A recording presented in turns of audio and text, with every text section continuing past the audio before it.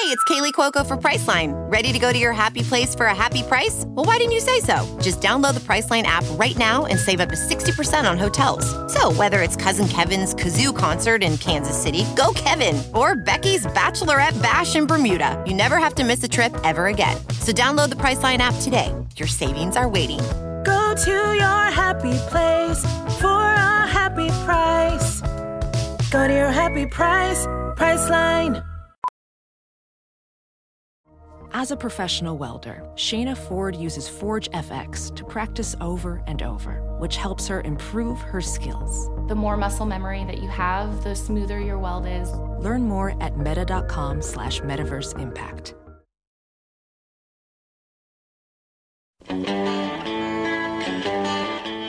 Good music is what we want to hear. What do you mean, good music? It's what we dance to, what our children will dance to. And if you don't want to play it, then take your records and go home.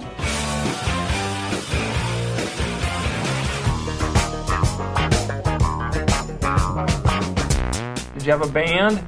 Good or bad? It's a great band. It's a bad band. It's like pizza, baby. It's good no matter what. There's music in the air. Welcome to Sound Opinions from Chicago Public Radio and American Public Media. I'm Jim DeRogatis, the pop music critic at the Chicago Sun-Times. And I'm Greg Kot. I write about rock and roll for the Chicago Tribune. Today on the world's only rock and roll talk show, hard as it may be to believe, Jim and I are going to admit we were wrong. Yes, Greg will confess to some of our lapses in critical judgment, and later on we'll review the new albums from The Hold Steady and King Kong.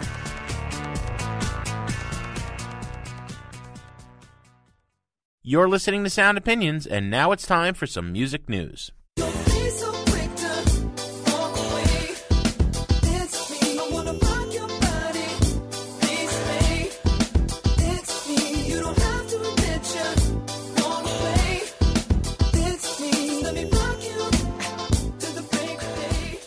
That is the Justin Timberlake song Rock Your Body, which served as the soundtrack, as it were, for the infamous wardrobe malfunction at the halftime of the 2004 Super Bowl. Justin Timberlake, for 9/16 of a second, pulled down Janet Jackson's top and revealed a bit of a nipple and resulted in a huge scandal. Numerous complaints to CBS, which broadcast that Super Bowl halftime, and then a huge fine imposed by the Federal Communications Commission against the broadcaster, $550,000. Well, that fine was rescinded by the Third Circuit Court of Appeals, which ruled basically that there was no malice intended. The broadcaster didn't know that this was going to happen. It was, in fact, a mistake, and they shouldn't be held liable for it. When this initially went down 4 years ago, you saw a real chilling effect in the kind of images and the kind of language that broadcasters were using on both television and radio. And we now here at Sound Opinions had to start wearing pants when we do the show. We don't want to get into that. Let me tell you, we don't want to hang our dirty laundry out here. But basically, the courts are basically loosening the reins a little bit here and saying, despite all the complaints that they got from viewers about that this is not the broadcaster's fault and they shouldn't be fined. Well, for it. Where are the American standards? That's the challenging question that's been posed to the broadcasters. It's how much can you say and how much should you show? And I don't know. We just had the Emmy nominations last week, and shows like Mad Men and Saving Grace on basic cable, ran away with all the Emmy nominations, both of which are pretty risque. It seems like many Americans don't mind seeing 9/16 of a nipple. Yeah, it's a common sense issue, and frankly, it seems like the court made a smart ruling, but it's going to be appealed, and we haven't seen the end of this.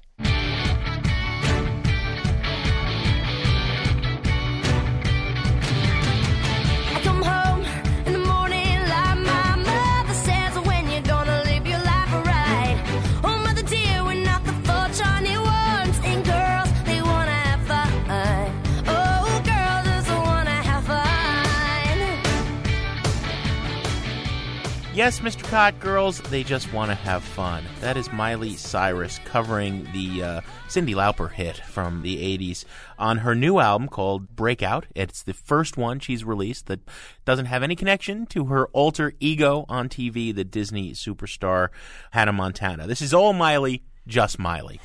I think the big concern that a lot of parents have about this new Miley Cyrus album is she still singing like a 9-year-old girl or singing things appropriate to a 9 or 11-year-old girl, or is she becoming a little bit more mature and too mature for your daughter's ears.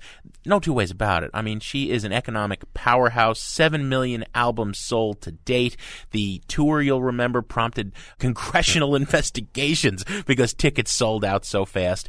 This album comes to us riding a wave of hype that includes a half-naked photo in Vanity Fair and interviews where Miley Cyrus, Billy Ray Cyrus's daughter, of course, has been dropping provocative hints like, I'd like to do a Sex in the City for girls. So parents are concerned. You know, your kids are going to be listening to this album. It's going to be impossible to escape because it comes at you from the mighty Disney machine on Radio Disney, on TV. There's a Hannah Montana movie in the works. What are they going to hear, right? And more importantly, what are you going to hear?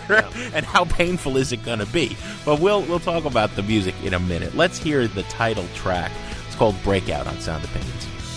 Every week's the same. Stuck in school, so lame. My parents say that I'm lazy. Getting up at 8 a.m.'s crazy. Tired of being told what to do. So unfair, so uncool. The day's too long, and I'm holding on till I hear the bell ring. 'Cause that's the time when we're gonna break out, let the party start. We're gonna stay out, gonna break some hearts. We're gonna dance till the dance floor falls apart. Oh, all over again. We're gonna wake up everyone we know. We're gonna have some fun, gonna lose control. It feels so good to let go. That's the title track of the new Miley Cyrus album, Breakout, on Sound Opinions.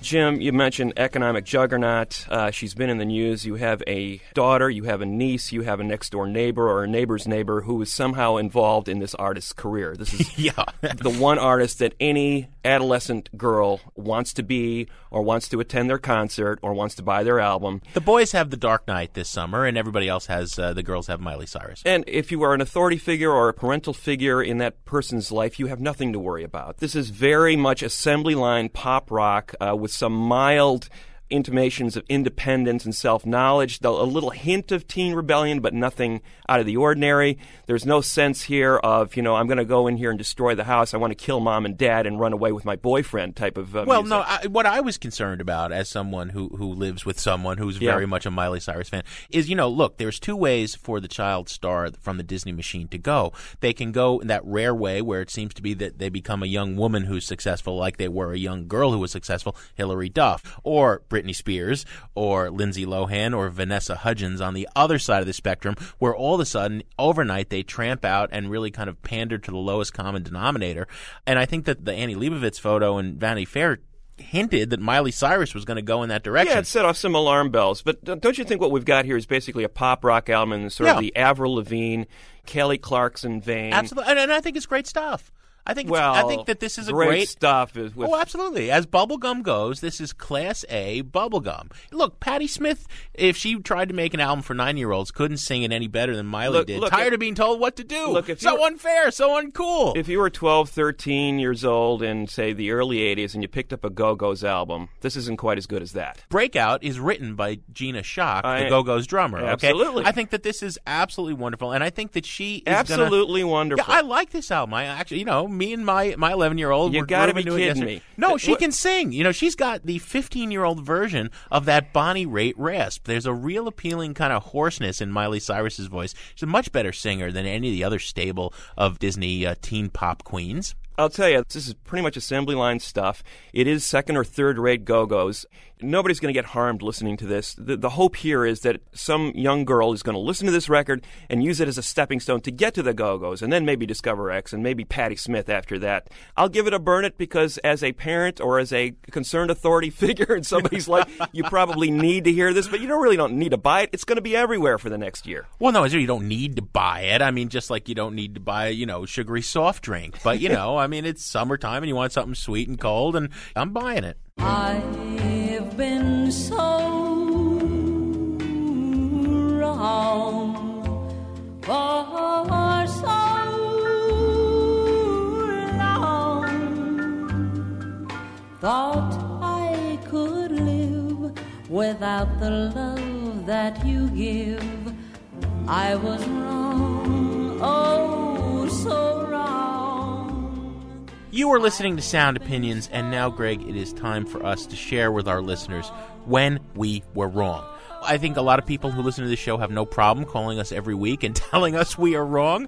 And don't think you're hurting our feelings. We can take it. In fact, early in my career, the best piece of advice I ever got about rock criticism, I spent a long day with Lester Bangs, when I was 17, and inspired me to be a rock critic. And he said, I never am afraid of doubling back on myself. I get myself wrong all the time. And never trust a critic who is afraid to say that he or she doesn't change his or her mind. Right. You live with music, and you either learn to appreciate it more and you've missed what was great about it the first time, or you realize it really doesn't hold up to the praise that you thought it was worthy the first time you wrote about it. So that's what this show is dedicated to. Yeah, absolutely, Jim. And I had an editor who once referred to writing reviews for a daily newspaper as a jazz solo. Basically, there was one take, no overdubs. I mean, you put it on the line there after 40 minutes of writing, and you had to live with that. But you look back and you go, man, I wish I had a week to write that one, or I wish I had a year to think about that one. There were some bum solos in there, let me tell you. So we're going to reveal a few of those here. To start things off, we'd love to do a coin toss to get things going. We've got Peter Garelnick on one side for me, Lester Bangs on the other side for you. The coin's in the air, and it's... Oh, it's Garelnick. That means you get to go first. Absolutely. All right. I think one of the big issues that I grapple with all the time is this whole idea, okay, as a critic, you're sort of looking at this as an art form. It's not just entertainment. You're looking for innovation. You're looking for artistic merit, somebody who's trying to advance the art form.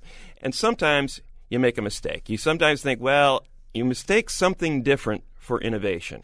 One of the mistakes that I've made, that I keep getting reminded of to this day, in fact, is my touting of the band Jesus Jones in the early 90s. I don't really have a good explanation for that, other than the fact that at the time it sounded really different and really cool and the future of music in some ways. It was a kind of a fallow time for music. Right around the turn of the 90s, there hadn't been a lot of good rock music in the mainstream, and Jesus Jones had a couple of hits with a sound that incorporated elements of electronic music and techno, which was still a fairly new phenomenon at the time, and combined it with the crunch of rock guitars.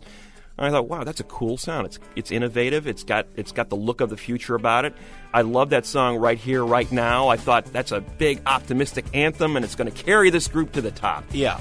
And my one little anecdote about Jesus Jones is that the bass player in the band ended up showing up at my house 4 or 5 years later as an exterminator based in Chicago. So needless to say, Jesus Jones didn't go quite as far as I thought they might. Here's just a little sampling because we don't want to torture you for an extreme amount of time here of Right Here, Right Now from Jesus Jones on Sound Opinions.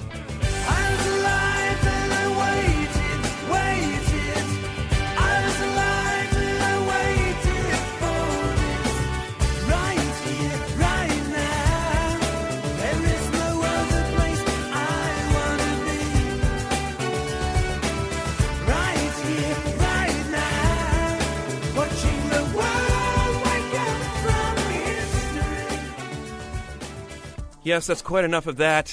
The flip side of the Jesus Jones equation is that as critics, we tend to sometimes underestimate the crowd-pleasing band, the band that appeals to the masses, that makes music that just makes you feel good. That was the case with Oasis. I was skeptical about the first couple of records. I saw their first U.S. show back in 1994, and I'm going, yeah, I've heard this all before. The Stone Roses did it better, man. It was just one of those things where you didn't hear anything new here. A bunch of classic rock anthems sung with kind of this sneering Mancunian accent by this guy, Liam Gallagher, who thought he walked on water. Who didn't move on stage, right? And also, you got to remember the hype. I mean, those guys were saying, we're Jesus, second coming here. And critics love to be the hype busters, saying, no, they're not all that. And essentially, I wrote that about the first couple of Oasis albums. And I go back and listen to those records 10 years later, and I go, what the heck? There's nothing wrong with this. These are good, melodic, heavy rock songs. There's a reason that this band sold millions and millions of records in the UK and are still superstars today. What I can't countenance is the fact that this band is still upheld as superstars in the UK, even though they haven't made a good record. Yeah, I mean, why they sold decade. 40 million records and a band like Ride sold 1/200th of that? Ride's, one of Ride's leaders winds up being their bass player. It's just no justice. Well, that's true, but then you go back and listen to What's the Story, Morning Glory, an album that I was lukewarm on when it came on. I go back and listen to it now, and I go, you know what, Cott, you screwed up. That's a pretty good record. So here's a little bit of Oasis on Sound Opinions. How many special people change? How many lives are living strange? Where were you while we were getting high? Slowly walking down the hall, faster than a cannonball. Where were you while we were getting high? Someday you will find me caught beneath the landslide in a champagne supernova in the sky. Someday you will find me caught beneath the landslide in a champagne supernova, a champagne supernova in the sky.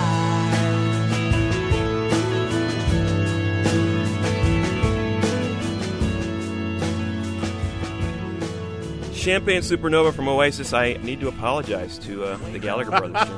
I don't think they need your penance. No, they don't need it. You're right. I'll tell you a trivia thing about Champagne Supernova. I have a friend, and this is a foolproof formula. It works. When you get an annoying song caught in your ear, from a commercial or some song you hate, if you sing Champagne Supernova to yourself, the hook is so massive, you will therefore get rid of the other song. Unfortunately, then you have Oasis in your head all day.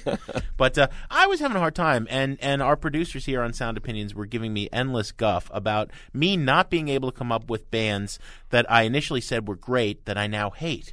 We also do this other show once in a while, Guilty Pleasures. Right. I will not repent for enjoying the Black Eyed Peas. I mean, there are things I should be ashamed about liking in the Black Eyed, or Miley Cyrus. I just championed her before. There are things that I hear in there that I take pleasure in. I'm a hedonist. I won't be guilty about my pleasures. What I'm often guilty about is the album that's really complex and it takes some time to live with and to appreciate. Radiohead's OK Computer was certainly one of those.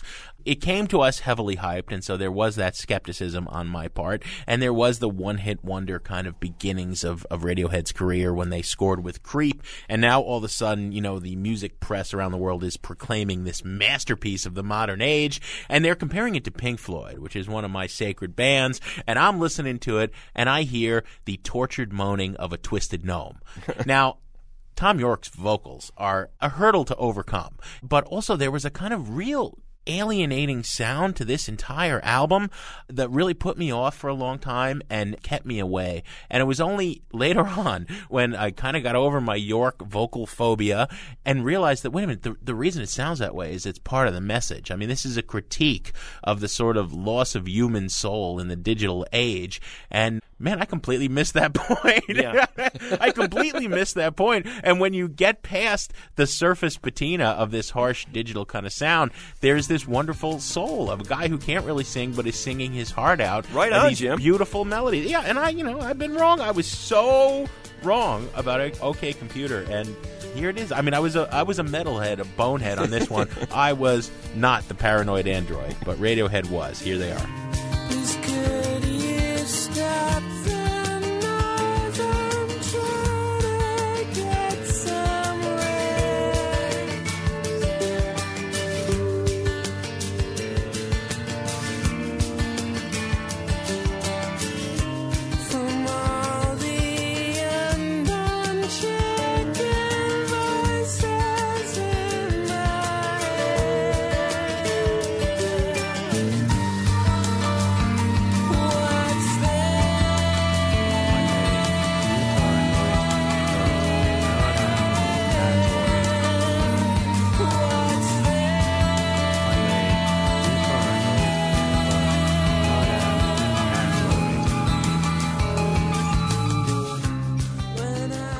Paranoid Android by Radiohead on Sound Opinions. Coming up on Sound Opinions from Chicago Public Radio and American Public Media, we'll continue to confess our critical mistakes, and later on in the show, we'll review 2 new albums from The Hold Steady and King Khan. your opinion, which is of no consequence at all. What's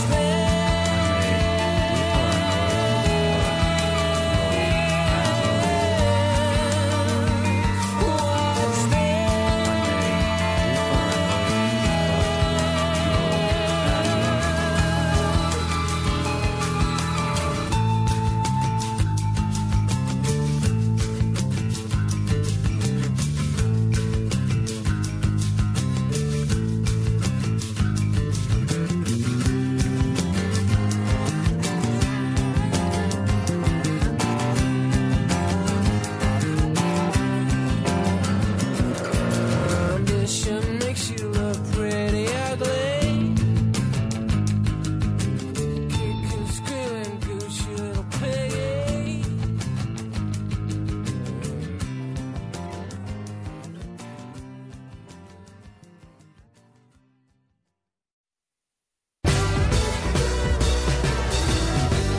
Do I wanna do right? Of course, but do I really wanna feel I'm forced to answer you? Hell no. I've quite a taste for a well-made mistake. I wanna make a mistake. Why can't I make a mistake?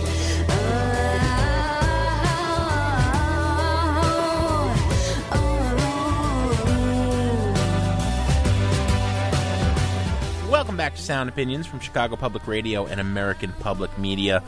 This particular penitent sinner is Jim DeRogatis. My partner is Greg Kot. He's equally wrong just as often. We are doing the We Were Wrong show, where we're fessing up to reviews we gave that initially were off the mark. Greg, I think one factor that plays into whether you love or hate a band sometimes is your friends. And, there's this knee-jerk reaction, I think, in the indie music world where when somebody is really just religiously devoted to some act, you almost want to go the opposite direction, just, to be perverse. I had a buddy in New Jersey I was in a lot of bands with. He was a good friend of mine. He was a mod. Now, granted, I'm skeptical of any sort of rock and roll that you have to dress up to play. I didn't buy into the mod agenda. He was the world's biggest Jam fan, and as a result, I just loved to tweak him all the time. I came to appreciate the Jam backwards. I eventually fell in love, I think, in the mid to late 90s with Paul Weller's solo output, which has really been universally great. The guy's prolific, and he never makes a bad solo album. Some of them are better than others. There's always 3 or 4 or 5 great songs on each record. And then I finally had to admit I got to go back and reassess the Jam.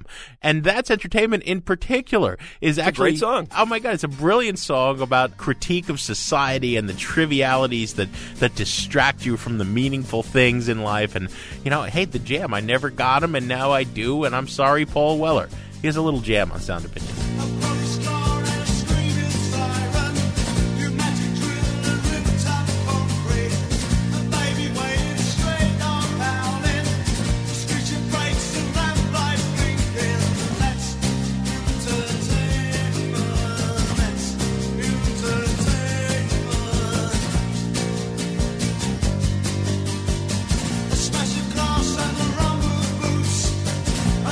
Train and a rip-top bundle.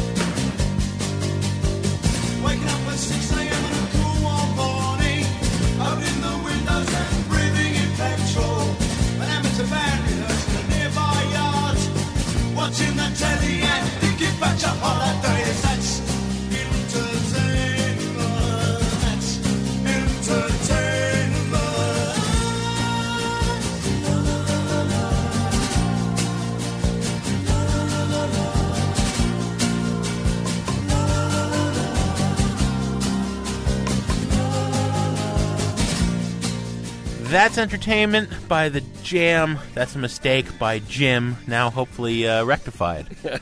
Glad you saw the light on that one, Jim. That is a great, great song.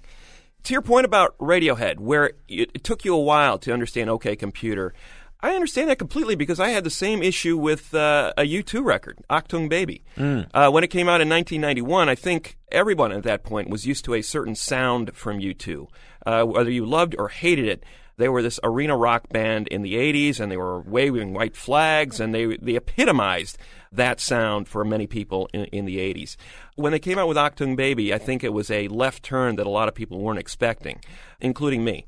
I wasn't the biggest U2 fan at the time, and this record only seemed to indicate to me a certain amount of desperation when it came out. Like, they have to reinvent themselves. They're not cool anymore. They need to forge a new sound to keep up with what's going on around them in order to remain relevant. And I didn't exactly hate the record, but I certainly didn't give it the credit it was due. It was only until I saw the tour that followed the release of Achtung Baby that I realized, wow, this thing has got a lot of stuff going on in it that I missed the first time.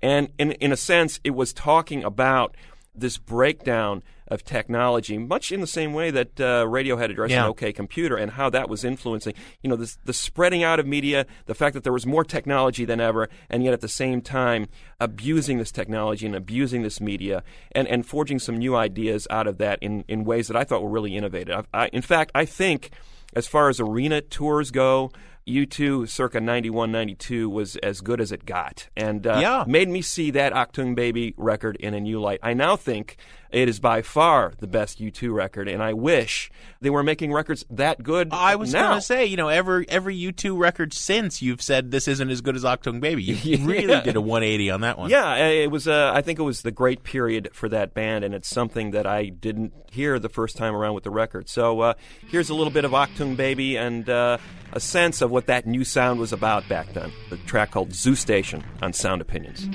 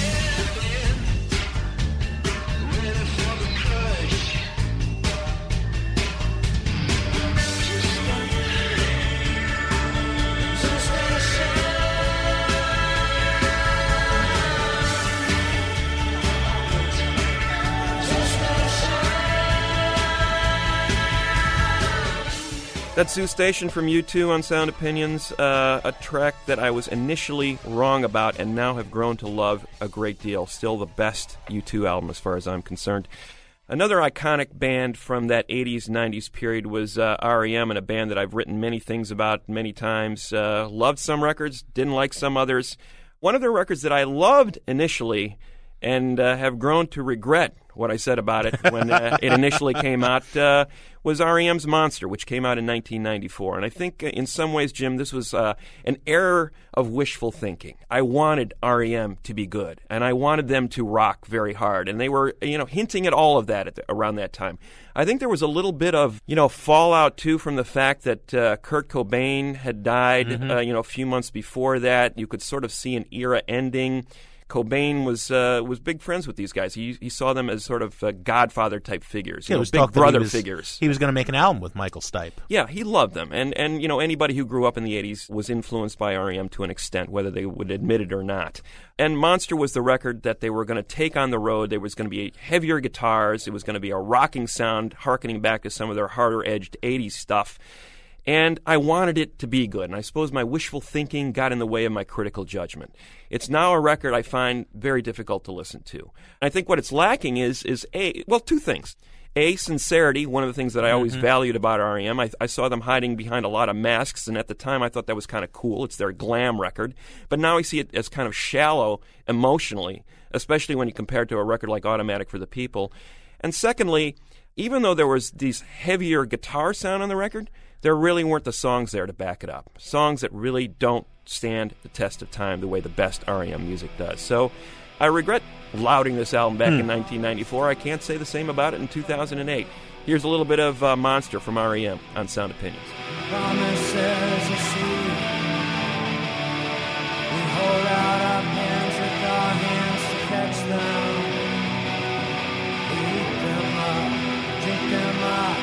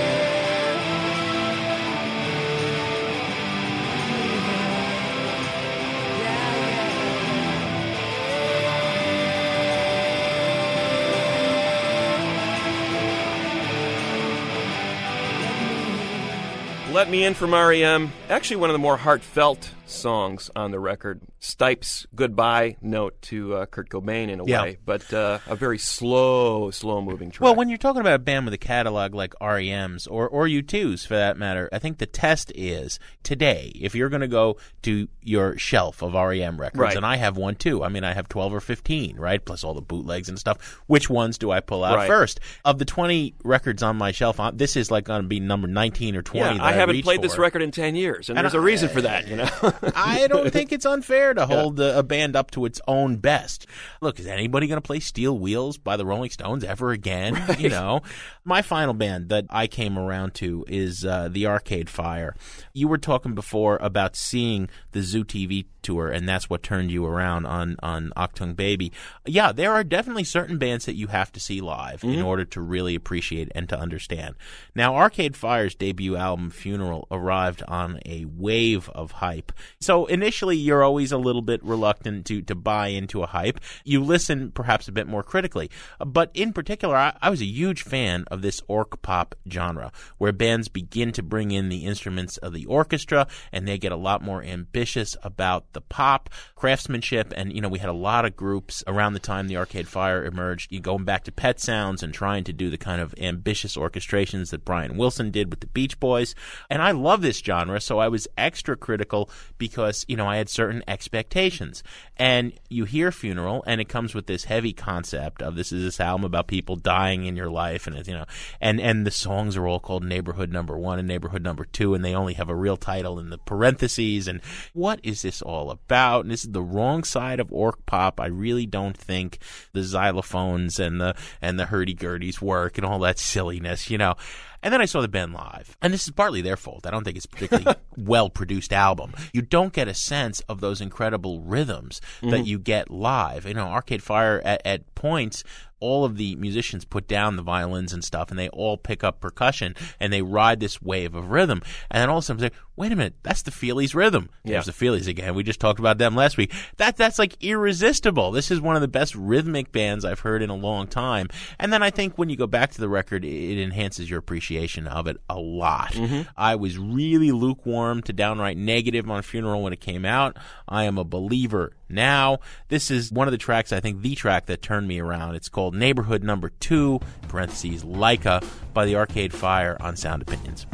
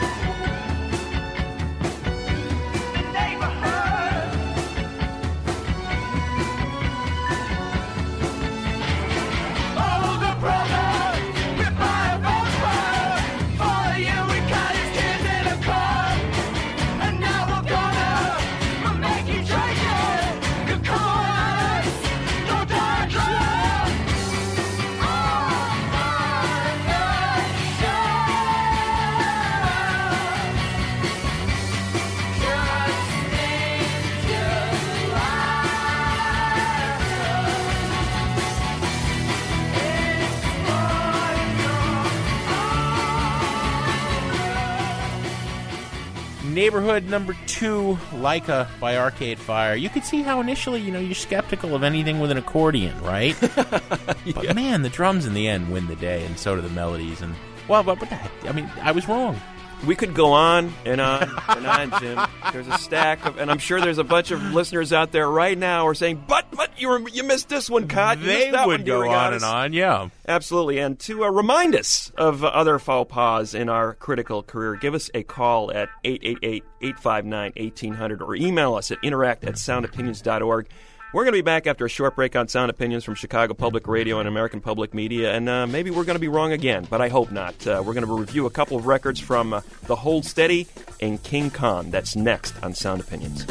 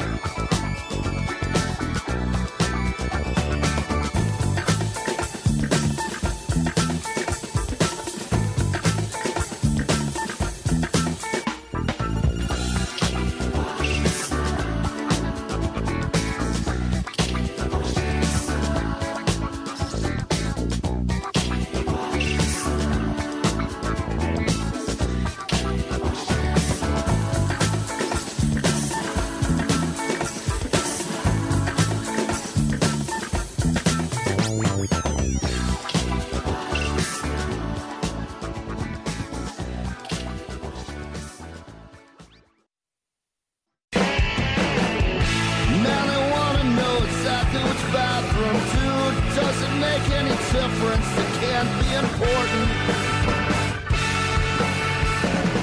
Yeah, sure, tell my story again. In barlight, she looked alright. In daylight, she looked desperate. That's alright, I was desperate too. I'm getting pretty sick of this interview. Subpoenaed in Texas, sequestered in Memphis. Subpoenaed in Texas, sequestered in Memphis. Welcome back to Sound Opinions from Chicago Public Radio and American Public Media. You are hearing a little bit of the new Hold Steady record called Stay Positive, a track called Sequestered in Memphis. In the review segment of the show, we're going to focus a little bit on the Pitchfork Music Festival that just played Union Park in Chicago.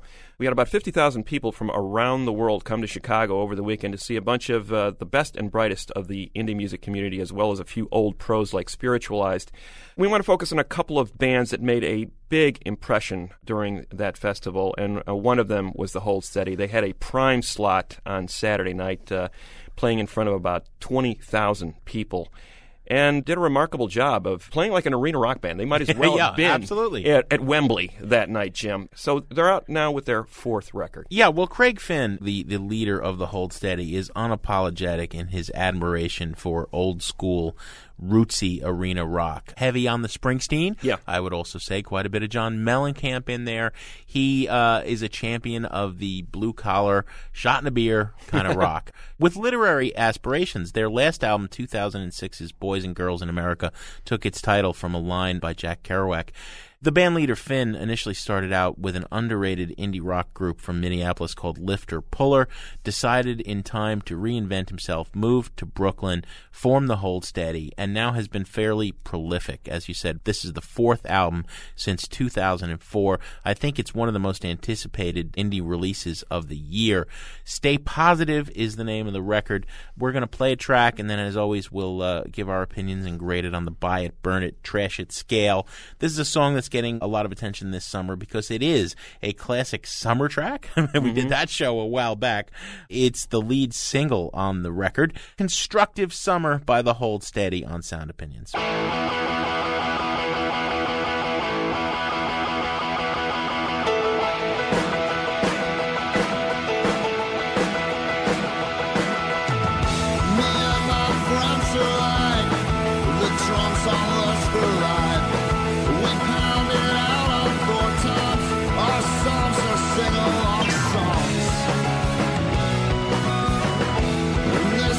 Town is lifeless, been that way our whole lives. Just work at the mill until you die. Work at the mill and then you die. We're gonna build something this summer. Gonna build something this summer. We'll put it back together. Race up a giant ladder with love and trust and friends and hammers. This summer. We're gonna lay this ladder up against the water tower, climb up to the top and drink and talk. This summer, me and my friends are like double whiskey, coke, no ice. We drink along in double time, might drink too much, but we feel fine.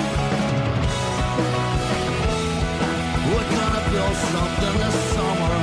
We're gonna build something this summer. Grant us all the power to drink on top of water towers with love and trust and shows all summer.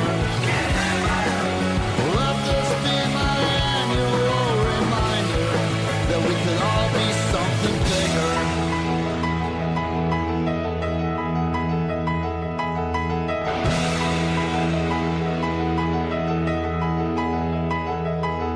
I went to your schools, I did my detention, but the walls are so gray I couldn't pay attention. I heard your gospel, it moved me to tears, but I couldn't find the hate and I couldn't find the fear. I met your savior, I knelt at his feet, and he took my $10 and he went down the street. I tried to believe all the things that you said, but my friends that aren't dying are already dead. That's Constructive Summer from the Hold Steady, their new album, Stay Positive. Big, heavy guitar sound. A lot is made about Craig Finn and his literary aspirations. He's a lot of fun to watch on stage. I compared him to a guy running across a 4-lane highway at rush hour, waving his arms around. Yeah. And he's just a fun guy to watch. He really enjoys his work. But I think the secret weapon in the band is Tad Kubler, the guitar player. And when he revved up those riffs, especially on the last album, Boys and Girls in America, there were a lot of references to 70s Thin Lizzy. People keep bringing up the Springsteen references. I hear a lot of Thin Lizzy in this guy. I hear a lot of AC/DC references as well. The harder edge of the arena rock sound. And Kubler, when he's on, really made that band for me, especially on that last record. The hooks aren't quite there in abundance on this record, though. And I have to say, from that standpoint, it's a disappointing record for me. There are a few songs where you get those massive whoa, whoa, whoa choruses and those guitars are revving up. But there's a lot of heavy narrative here, again, from Craig Finn. There's a few slower moving tracks. And while I admire the keyboardist, I think he's an interesting musician, there's one track with a harpsichord on it. Yeah, the harpsichord is dreadful. There should not be any harpsichord on a Hold Steady album.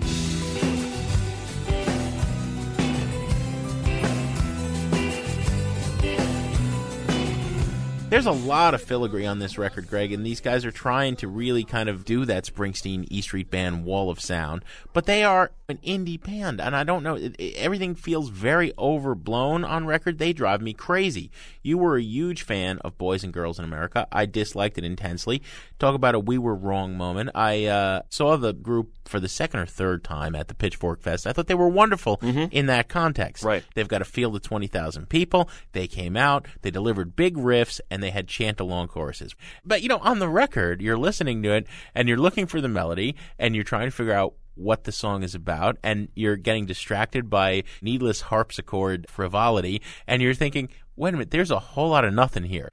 Buy it, burn it, trash it. I got to say, this is a trash it record. It not only does nothing for me, it actively annoys me. I wouldn't go so far as to say trash the whole thing, because I think there are a couple of classic Hold Steady tracks on this record. I will name Stay Positive. I would name Slapped Actress. I would name Constructive Summer as really good Hold Steady tracks, but I think the rest of it doesn't hold up. So I would say burn those 3 tracks and trash the rest.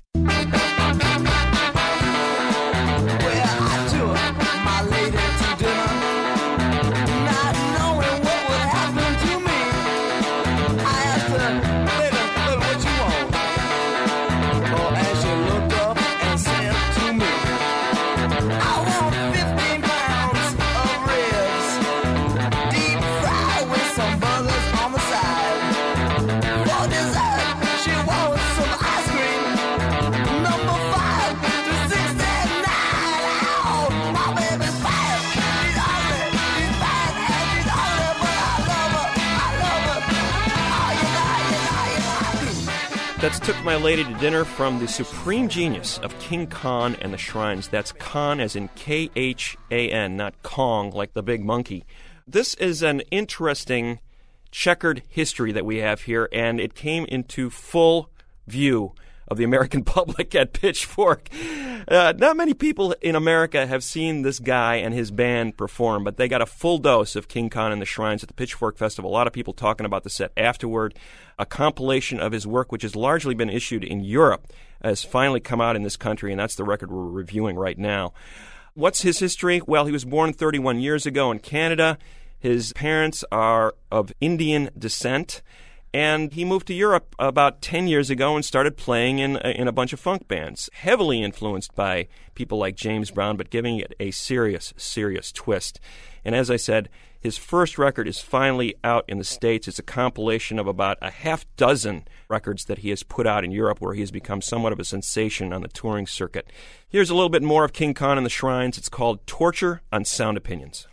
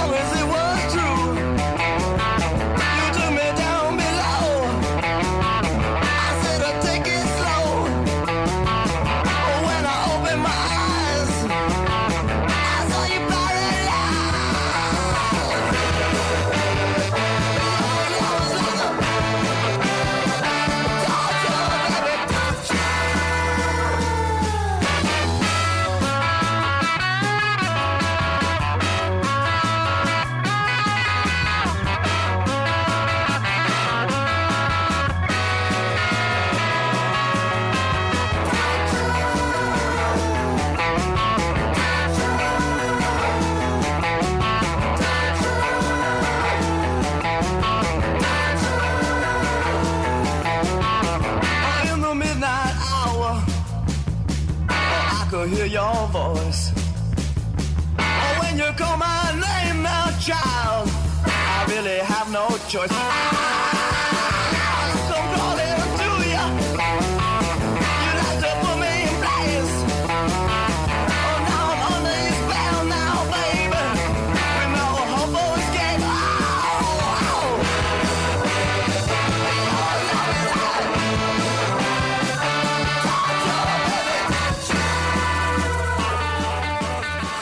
That's Torture by King Khan and the Shrines from this new compilation, which is a fine introduction to his work, the supreme genius of King Khan and the Shrines.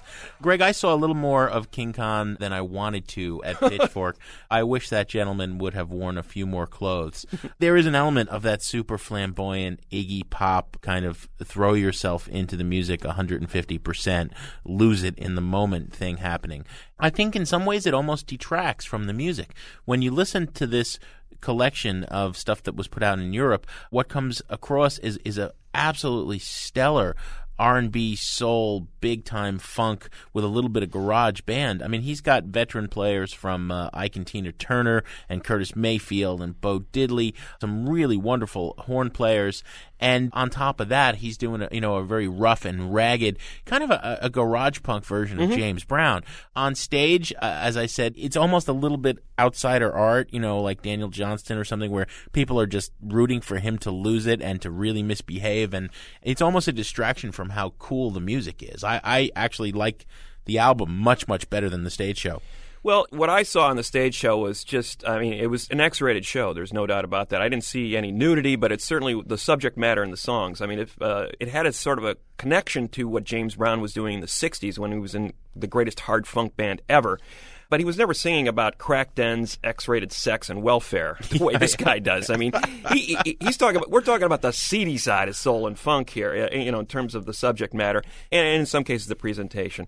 I see a lot of references, though, to that, not so much James Brown, but the Nuggets era garage rock bands that were taking soul and funk and R&B and doing their own twisted interpretations of it. There's definitely a psychedelic aspect to this. Like, let's all go to the opium den and then see what we sound like doing this funk music afterward. Yeah, and it's bad trip psychedelia, not the sunny stuff. Absolutely, and it's fierce, ferocious stuff. It's the real deal. He's got an 11-piece multiracial band. As you said, there's some serious veteran musicians in this band.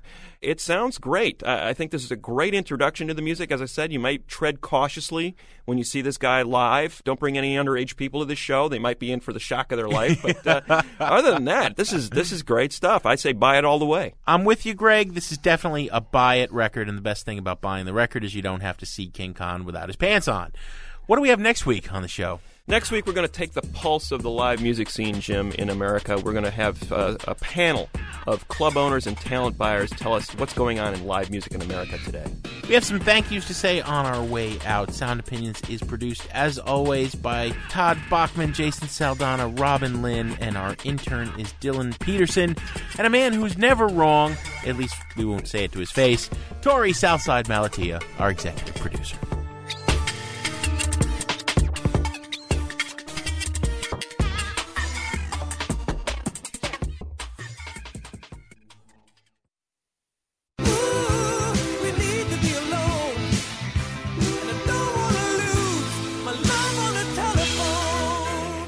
On Sound Opinions, everyone's a critic. Now it's time to hear what you have to say. New messages. Hi guys, this is Tiffany from Chicago, and I just wanted to add one more perspective to the phenomena of the soaring vinyl record sales being due to the fact that somebody figured out to include the MP3s along with the record. That's been kind of a recent thing, and in my own music purchasing, I hadn't bought vinyl for years because MP3s are just more convenient for traveling and portable listening, and it's really time-consuming to convert your albums to MP3s at home. So now buyers have the best of both worlds. So when I have a record, I can listen to the high quality at home and then also have the portability of the MP3, and it's great. Okay, thanks. Bye. You can't stop us now.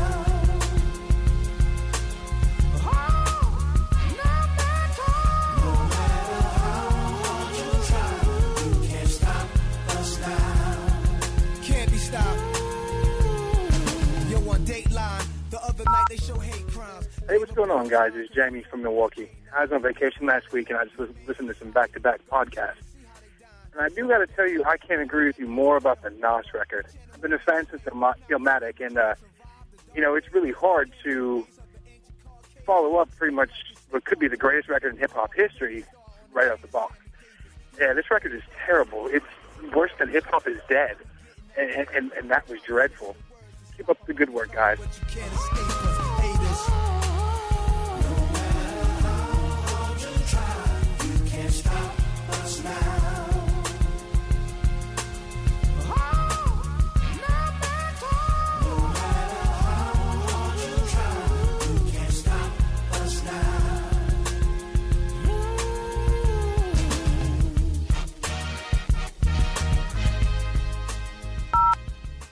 Hey, gentlemen, this is Jim from Hillsborough, North Carolina, commenting on your Sub Pop show. One glaring oversight that I noticed was that you didn't mention the fact that during the whole grunge phase, the Sub Pop had the wherewithal to put out the Reverend Horton Heat.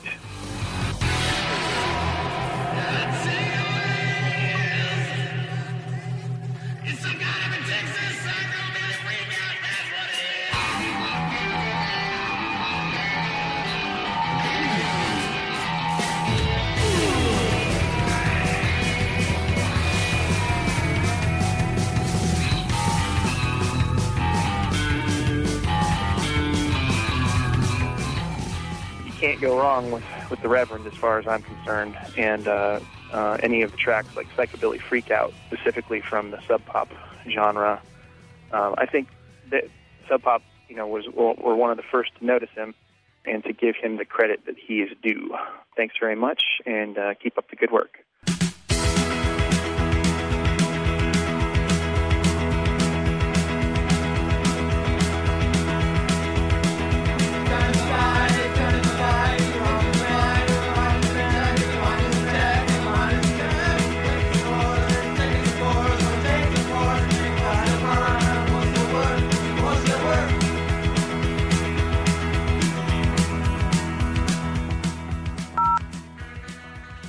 Guys, Mark in Los Angeles, huge fan of the show. God bless you both. Love that Feely show. So heartened to see that they're playing again. I only hope that they come out west to do some shows. But one thing you neglected to mention is the fact that, to the best of my knowledge, these records aren't available at the moment. They are out of print. I think Crazy Rhythms is going for something like $40 on Amazon. And that's just a crime. So let's just get those records back in print and spread the good word about the Feelies. Bye, guys. Keep it up. Thanks.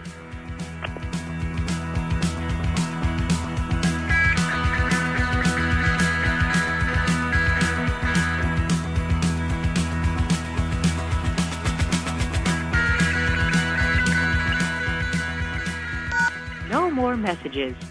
To give us your opinion on Sound Opinions, call our hotline, 1-888-859-1800.